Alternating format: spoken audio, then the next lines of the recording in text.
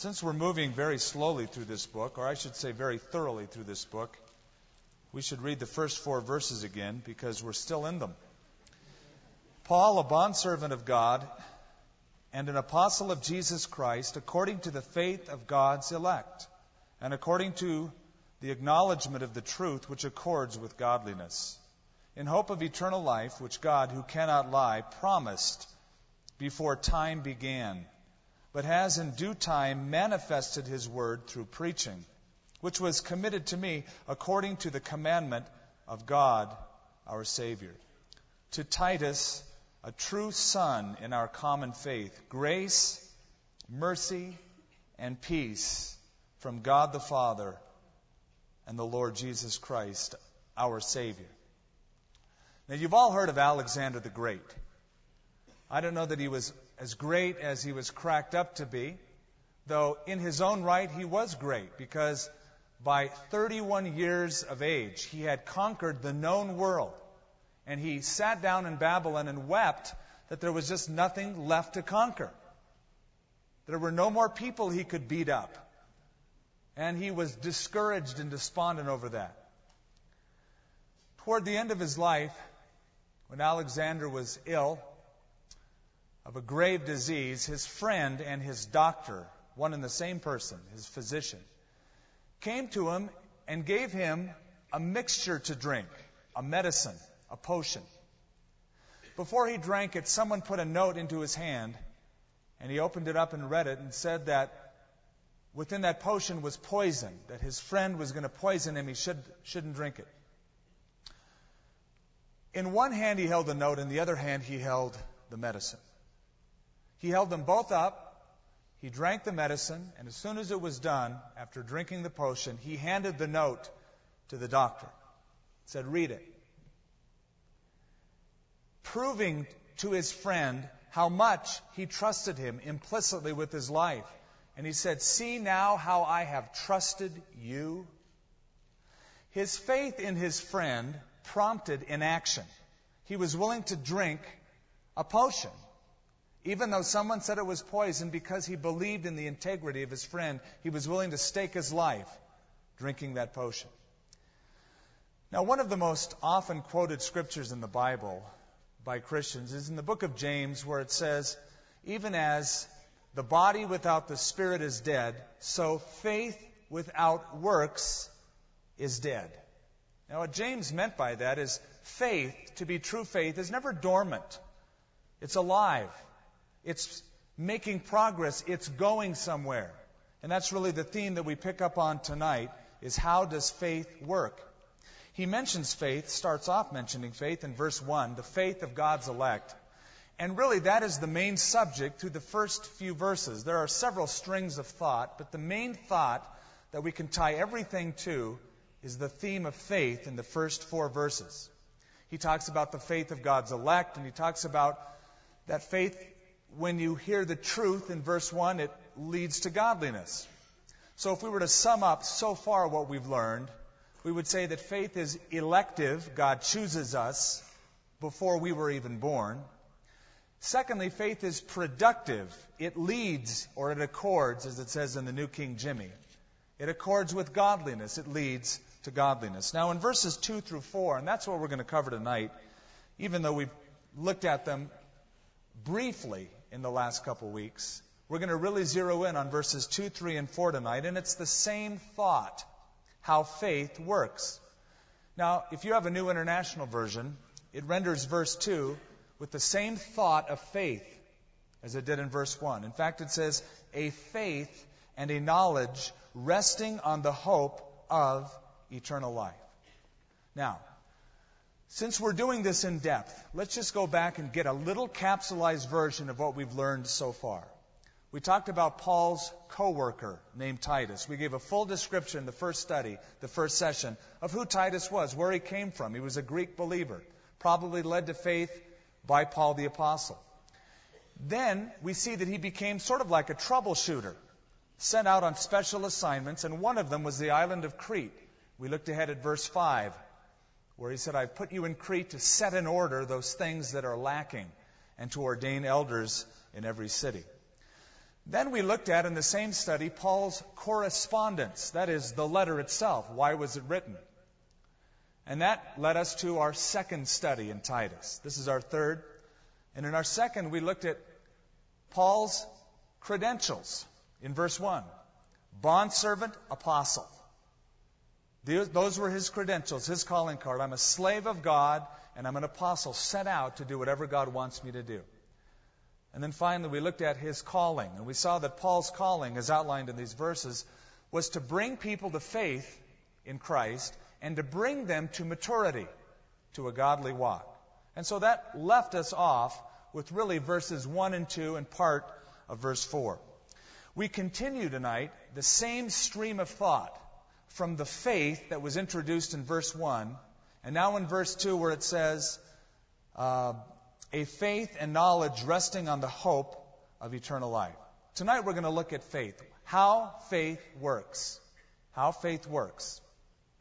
As we go through this study tonight, as in every Bible study, by the way, we ought to be taking personal inventory. You know, it's always a temptation when you hear a study to think of someone else who needs this. I'm going to get the tape for her. Boy, she can really use this. And that might be true. But it's always good first to drink it in ourselves and take personal inventory, kind of have our own report card on your faith. What about your own faith? Tonight we're going to see that true faith is hopeful, responsible, and gracious. Let's look at verse 2. Faith that is hopeful. In hope of eternal life, which God who cannot lie promised before time began. Or faith resting on the hope of eternal life. You know, somebody once said that man can live for 40 days without food, 3 days without water, about 8 minutes without air, and only seconds without hope. Our faith in Jesus Christ is leading us somewhere. It's expecting something more than what we have now. And that expectation is eternal life. It's hope in eternal life which God promised before time began.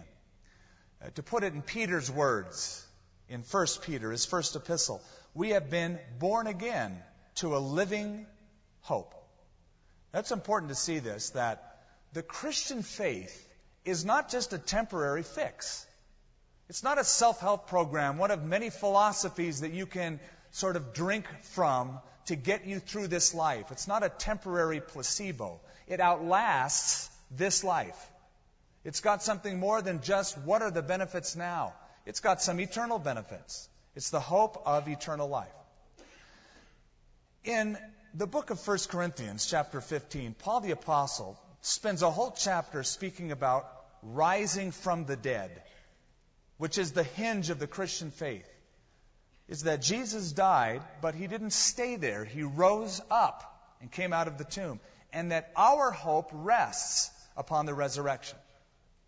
And he speaks about future hope. After we die, we'll be with him in glory in heaven. Then he ends that section by saying, if we have hope in Christ in this life only, we are of all men most pitiable. Again, if we have hope in Christ in this life only, we are of all men most pitiable. Now think about that. Think of all of the martyrs through church history who've given their life, willing to die for their confession in Jesus Christ. Think of all the missionaries who've sold things, gone to foreign countries, willing to be persecuted, beat up for Jesus Christ. Think of all the persecutions through church history. Now, for what? A lot of them didn't feel good now. They weren't going through and going, oh, great, yeah, this is a good life. Just got beat up today. The idea is that there's something that outstrips the temporary. It's the hope of eternal life. Otherwise, it's all in vain, Paul said. We're of all men most miserable because look at what people have given up. Oh, we have abundant life now. But there's something that outlasts this life. So we sing a song, don't we? Great is thy faithfulness. One of the stanzas is, help for today and bright hope for tomorrow. Great is thy faithfulness, Lord, unto me. There's more to life for us than just this life. There's eternal life. I heard a story of an explorer. Actually, there were 2 streams of exploration down at the tip of South America. And the first team of explorers was sailing around that lower cape of South America. Under stormy seas, the boat was ready to break apart. The captain of the expedition, because the storms were so outrageous and he didn't want to weather them, turned back and called the name of that cape the Cape of Storms. Now, several years later, another explorer, you might remember his name, 7th grade history, I think it was, named Vasco da Gama, who sailed around that cape through the same kind of stormy waters, but he renamed it the Cape of Good Hope. Because he looked beyond the storms and couldn't wait to get to the land because of all of the riches, the jewels, and the hope that it promised to go to this new land. The Cape of Good Hope. You could call it the Cape of Storms or the Cape of Good Hope. You could look at your life as, it's so many storms, so many problems. Yeah, but what's ahead? It's a Cape of Good Hope. So faith is hopeful, based upon a living hope. Folks, this is what separates the men from the boys, so to speak. It separates the believer from the unbeliever. The unbeliever is plopped in the middle of this world to navigate for himself, trying to figure out meaning, purpose in this life, usually coming up with one big question mark. All that the unbeliever has is a hopeless end. We have an endless hope. It's the hope of eternal life, which God promised. You have, if you've been here at the church for any length of time, have studied with us the terms for life in the Bible. But I think it bears going over so you understand the importance of the term eternal life in the Bible. The Bible speaks of life 3 different ways, and only one of those ways is translated eternal or everlasting life. It's the word aionios, or ages, and zoe, or life. Now, the Bible uses 3 terms. The first word is bios, where we get our word biology, biosphere. And as you might suspect, it's a term that speaks only of physical life. It's the quality of life. It's the standard of living, if you will. It's how you biologically are getting along. And this is usually where most people outside of Christ, some inside of Christ, spend all of their time. Their biological well-being. The Bible speaks of this kind of life rarely, and when it does, negatively. Jesus spoke about seed that was sown on different kinds of soil. It says, the cares of this life choked up the seed and it became unfruitful. The cares of this bios, this biological life. Just trying to feel comfortable here. Then there's a second term in the Bible. It's the term psyche. We get our term psychology from it, or psyche. It speaks about the personality, and the Bible uses it, but not always in a favorable term. Jesus said you have to surrender your life to gain it. It's the word psyche, your personality, your wants, your desires, your will. The third term is used here. It's the word zoe.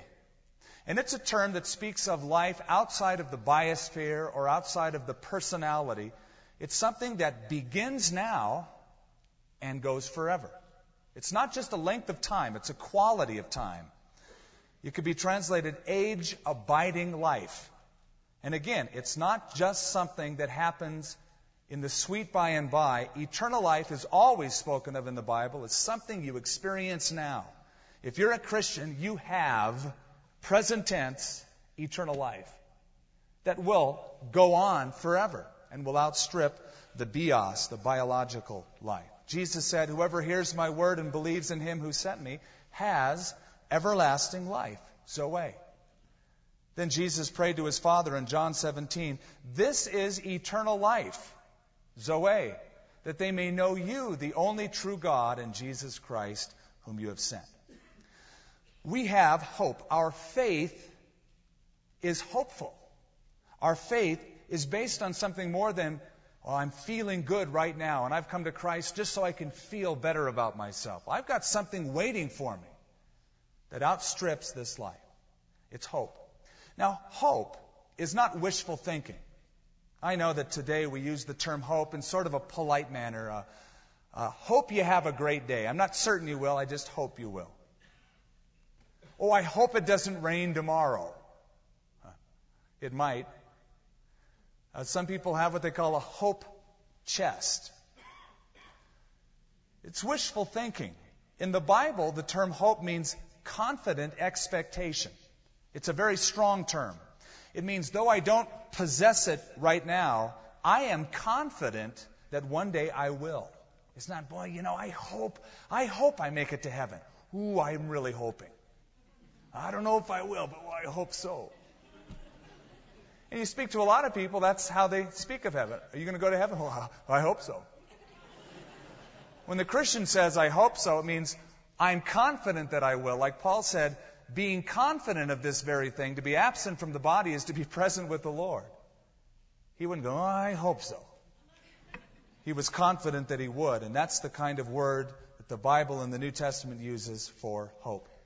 Let me read what F. Bruce said about this. We are refugees from the sinking ship of this present world order, so soon to disappear. Our hope is fixed in the eternal order where the promises of God are made good to His people in perpetuity. Your faith works because it's hopeful. It's leading somewhere. The hope of eternal life. A few things to say about this hope before we move on in our study on faith.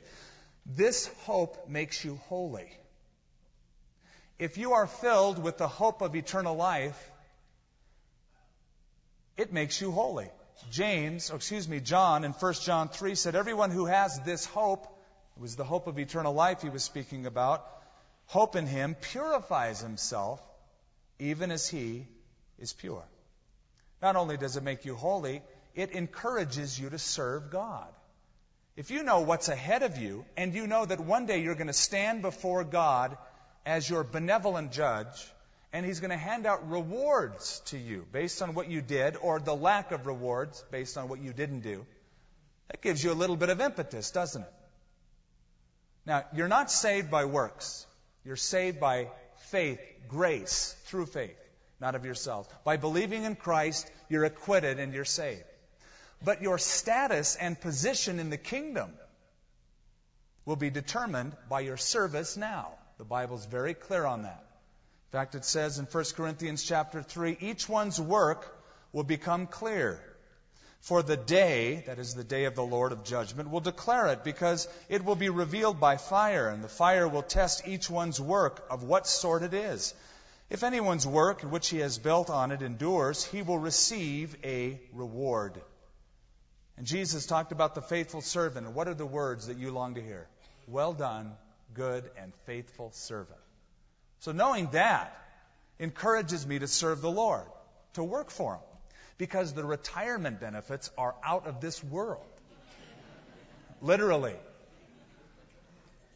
It's the hope of eternal life. And it should be said also that this hope takes the sting out of death. This lesson was brought to me in the clearest fashion in the last few weeks, where I've conducted in the last 2 weeks, 3 funerals. I'll tell you, when you do a Christian's funeral, you can stand up here or at the front of the assembly, and you can look at a sea of faces, and you can instantly see who tracks, who's really into and tracking with what you're saying, and who's completely oblivious to it, has no hope. You can see on the faces of people as you share the promises of Scripture. Those who are, though they have tears, though they're grieving for the loss of the one that they've lost. They're grieving, they're weeping, yet there is that nodding and that hope that's behind that. You look at a lot of other faces, it's just kind of like, I'm in oblivion, I'm in complete darkness, I can't track, I can't understand, I have no hope. But this kind of hope takes the sting out of death. And I did a funeral for a family in this church, a gracious lady who loved Jesus Christ, and she's now in heaven. I don't grieve for her. I grieve for her family.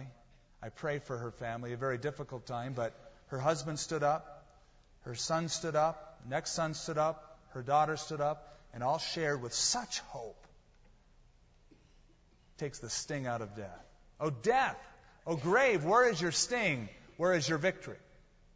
There is no sting with that kind of hope. Like the little girl who was looking up at the sky and it was a beautiful sunset, said, "Mommy, if heaven looks this good from the wrong side, what must it look like on the right side?" I'm sure that when a person dies as a Christian, one of the first sentiments that person must express when he takes that first breath in God's presence is something like, "Wow, this is awesome. I read about it, but I had no idea it was quite like this." Takes the sting out of death. Notice in our verse about the faith that is hopeful. It's backed up by the promise of God. Notice what it says. "In hope of eternal life, which God, who cannot lie, promised before time began." You can confidently expect future glory because the one who promised that is not Uncle George or Aunt Mabel. It's God. God can't lie. It says in Numbers, God is not a man that he should lie, nor the son of man that he should repent. He is immutable. He doesn't change. You know, a promise is only as good as the one who gives it. There are some people that promise you things, and you can think about them in your mind. I wouldn't share the person's name out loud if I were you. Might be sitting next to you, but you all know people who say things, who promise things, that they might be well-meaning, but you just know the person. It just slips through the cracks. They won't perform on it. There are other people who have the reputation, they say they'll do it, they'll do it. I had a neighbor down the street when I lived in Huntington Beach. Sweetest guy. But he wasn't faithful to keep his promises. It was just part of his personality. He meant well. He talked big. "Oh, I'll do that. I'll be over at this time. And no, I'll take care of that." And you just got to know after a while you couldn't rely on him. Because a promise is only as good as the one giving it. God cannot lie. And God, who cannot lie, has promised this hope before time began. I was reading about a Time magazine article done years ago about a school teacher in Canada, a Christian, who read the Bible through 27 times, and on his 27th time, he wanted to catalog all of the promises in the Bible. It took him a year and a half. He came up with this, that there are 7,487 promises made by God to man. That ought to keep you busy for a while. 7,487 promises by God to man, 2 promises made by God to his Son, 991 promises made by one man to another, and though there were 7,000 plus promises from God to man, there were 290 promises made by man to God. Out of all those promises, it's only God's promises that Peter says are great and precious promises. Great and precious promises, 2 Peter chapter 1 tells us. So faith is hopeful. Secondly, faith is responsible. Verse 3. But has in due time manifested his word through preaching, which was committed to me according to the commandment of God, our Savior. Now let's just get all this in perspective. Faith is first of all elective, verse 1. The faith of God's elect. God chooses people in advance before you are born. He knows what your response will be. In his predestined knowledge, he elects you. Faith is elective. Faith is productive, verse 1. It leads to godliness. Faith is hopeful. But also, faith is responsible, and what I mean by that is Paul says, God has given me a command. I'm his servant, verse 1, his bondservant, his apostle. I'm sent out to do whatever he wants me to do, and he's commanded me to preach the gospel. And the faith that I have that is expecting future glory, the hope of eternal life, is also a faith that makes me responsible to share what I know with others, the command to preach the gospel. As he says in this verse, which was committed to me according to the commandment of our God and Savior.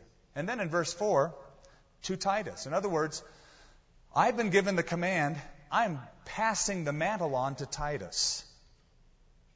I'm putting him in Crete, verse 5, to follow up. I've started the evangelistic work there, and now I'm giving him the job to take over, to build these believers up, these followers in Jesus Christ up.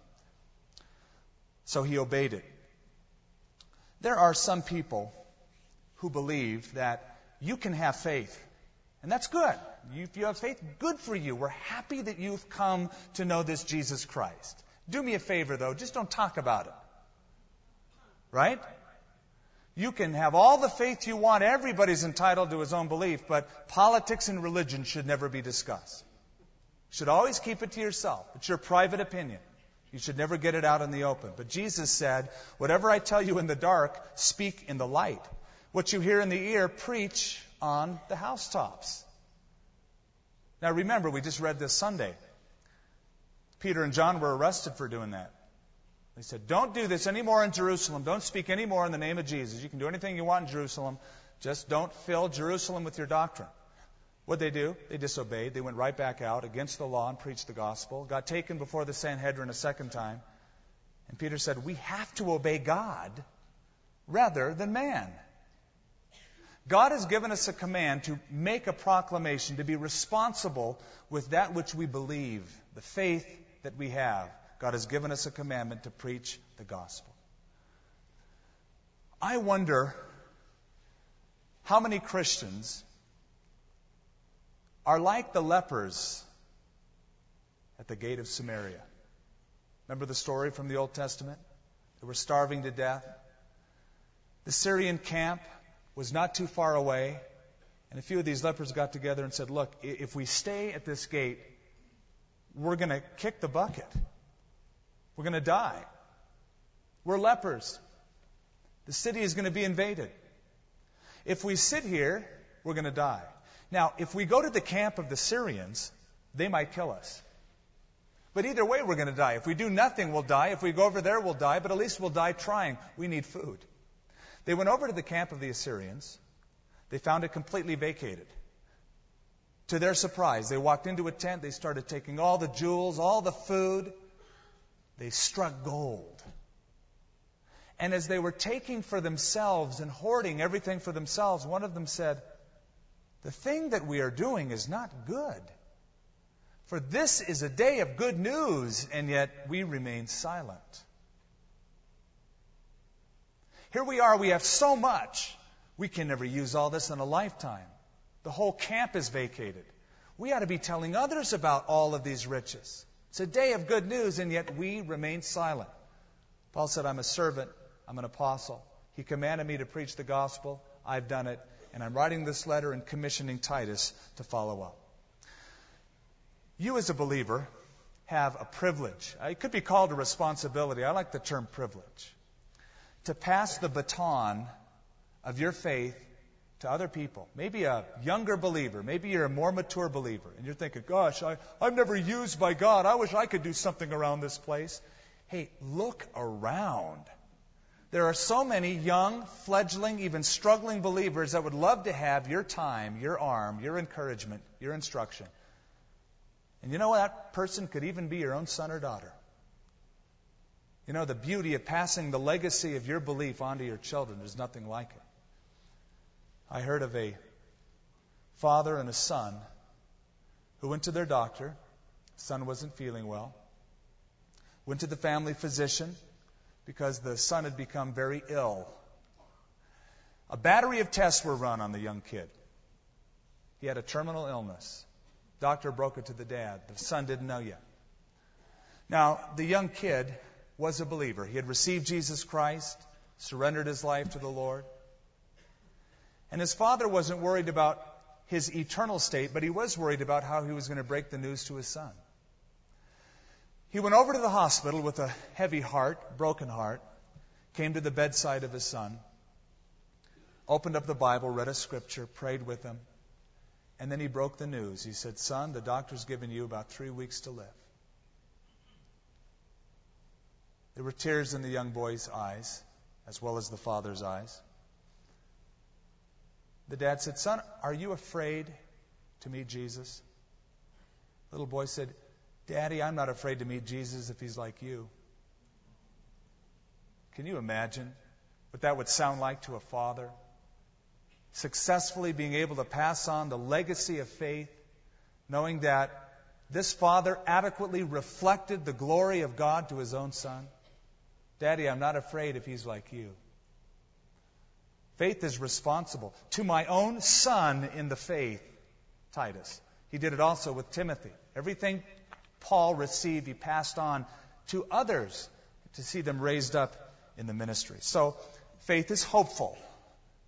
Faith is responsible. And finally, faith is gracious. Look also at verse 4. To Titus, a true son in our common faith. Grace, mercy, and peace from God the Father and the Lord Jesus Christ, our Savior. Now, as you know, in all of Paul's letters, he opens them up with a greeting. It's a common greeting. Usually he just says grace and peace. Here he adds mercy. Grace, mercy, and peace. A common greeting, but it's a sense of sweetness. He is expressing more than just, hi, how are you? He's expressing the sentiments, what he desires for Titus to experience. And though Paul, I think, was a type A personality, gung-ho for the gospel, uncompromising, there was at the same time, and I think a lot of people miss it, a sense of sweetness in his life. A sense of grace. Grace, mercy, and peace from God our Father. Now, if you were to walk down Greek streets in Athens or in Corinth, you would hear a common greeting. They'd say, charis, which meant grace or graciousness, kindness. Extending a kind gesture to you. If you were to walk down a street in Jerusalem, they'd say shalom, which meant peace. These were common greetings. The term mercy is interesting. It means love shown to someone in abject poverty or in the most destitute circumstances. I'm wishing for you, Titus, God's grace, God's mercy, and then God's peace.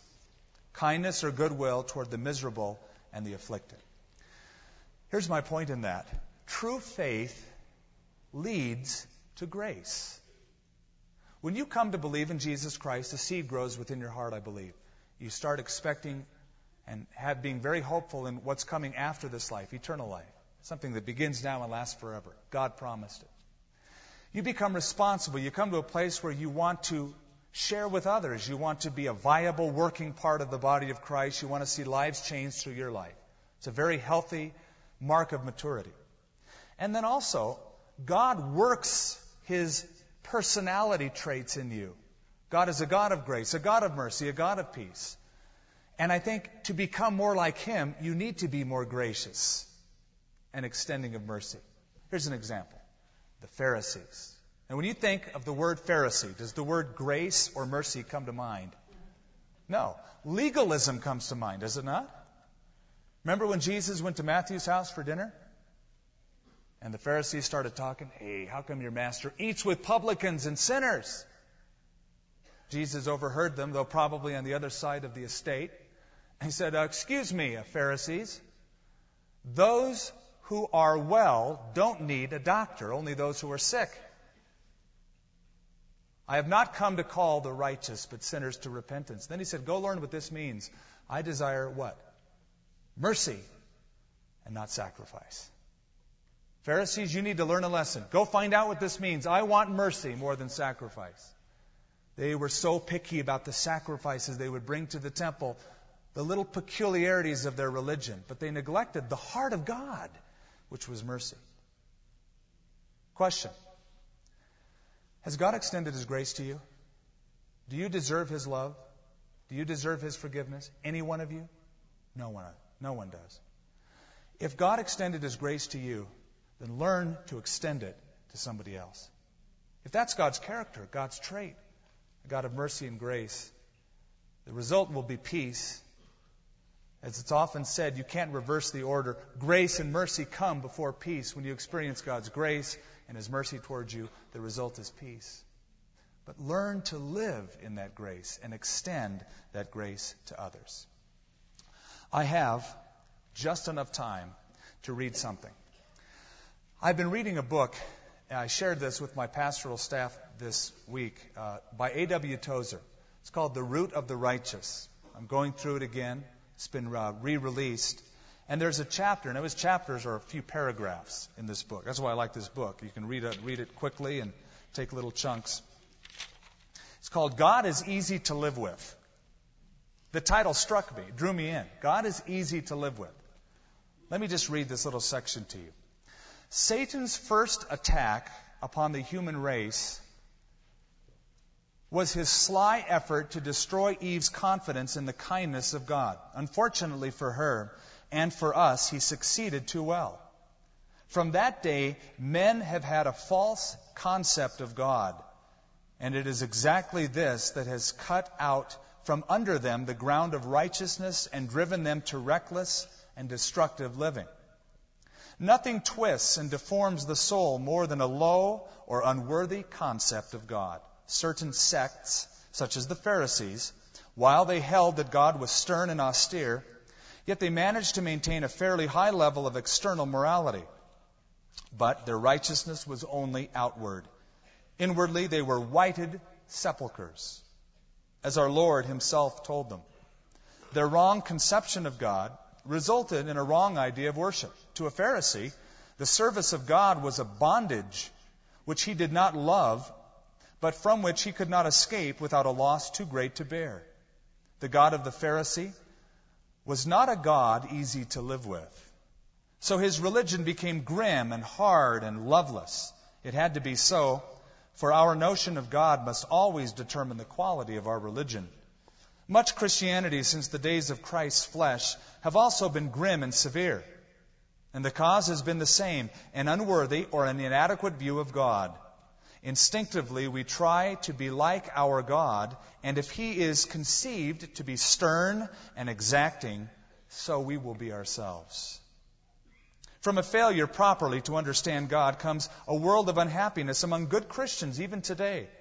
The Christian life is thought to be a glum, unrelieved, cross-carrying under the eye of a stern father who expects much and excuses nothing. He is austere, peevish, highly temperamental, and extremely hard to please. The kind of life which springs out of such libelous notions must of necessity be a parody on the true life in Christ. It's most important to our spiritual welfare that we hold in our minds always a right concept of God. If we think of Him as cold and exacting, we shall find it impossible to love Him, and our lives will be ridden with servile fear. If again we hold Him to be kind and understanding, our whole inner life will mirror that idea. The truth is that God is the most winsome of all beings, and His service one of unspeakable pleasure. He is all love, and those who trust Him need never know anything but that love. He is just indeed, and He will not condone sin, but through the blood of the everlasting covenant, He is able to act toward us exactly as if we had never sinned. Toward the trusting souls of men, His mercy will always triumph over justice. The fellowship of God is delightful beyond all telling. He communes with His redeemed ones in an easy, uninhibited fellowship that is restful and healing to the soul. He is not sensitive or selfish or temperamental. What He is today, we shall find Him to be tomorrow and the next day and the next year. He's not hard to please, though He may be hard to satisfy. He expects of us only what He has Himself first supplied. He is quick to mark every simple effort to please Him, and just as quick to overlook imperfection when He knows we meant to do His will. He loves us for ourselves and values our love more than galaxies of new created worlds. Unfortunately, many Christians cannot get free from their perverted notions of God, and these notions poison their hearts, destroy their inward freedom. These friends served God grimly, as the elder brother did, doing what it was right without enthusiasm, without joy, and seem altogether unable to understand the buoyant, spirited celebration when the prodigal comes home. Their idea of God rules out the possibility of being happy in His people, and they attribute the singing and shouting to sheer fanaticism. Unhappy souls, these, doomed to go heavily on their melancholy way, grimly determined to do right if the heavens fall, and to be on the winning side in the day of judgment. How good it would be if we could learn that God is easy to live with. He remembers our frame and knows that we are dust. He may sometimes chasten us. It is true. But even if He does this, He does it with a smile, the proud, tender smile of a father who is bursting with pleasure over an imperfect but promising son who is coming every day to look more and more like the one whose child he is. Some of us are religiously jumpy and self-conscious because we know that God sees our every thought and is acquainted with all of our ways. We need not be. God is the sum of all patience, the essence of kindly goodwill. We please Him most not by frantically trying to make ourselves good, but by throwing ourselves into His arms with all of our imperfections, believing that He understands everything and He loves us still. So unlike the Pharisees. Jesus said, those that are well don't need a doctor. You know what He was implying by that statement? You guys, you Pharisees, are a bunch of quacks. You're quick to point out the disease, but you have no remedy. I'm a doctor. I'm making house calls. This guy is a sinner. He's not worthy. I've come to wipe away his sins. I desire mercy and not sacrifice. Let's sum it up. Faith is elective. God selects you. God knows your choices in advance. It is productive. It leads to godliness in verse 1. It is hopeful. It has the anchoring hope of aionios zoe, eternal life, something that outstrips the present. It is responsible. It seeks to use faith as something that is precious to be passed on to other generations, not just to be kept inside to make us feel good. And finally, it's gracious, filled with grace, mercy, and peace, as Paul extended that to Titus. Let's pray. Father, we're so grateful for the extension of your grace, that is your unmerited favor, and your mercy, that is your kind treatment to the down and out, and the peace that we experience because we've experienced that kind of treatment. We are all undeserved sons and daughters, basking in your grace and your mercy, totally relying upon it. Lord, help us to enjoy it, not to take it for granted, not to abuse it, but to enjoy our fellowship with you, to be quick to repent when our life is not pleasing to you, knowing, Lord, that you read our hearts and our motivations. And even if our heart condemns us, you're greater than our hearts. You know all things. Lord, I pray that our faith would be true faith that works, that is productive, that is hopeful, that is responsible, and one that is filled with the character of God in grace and mercy and peace.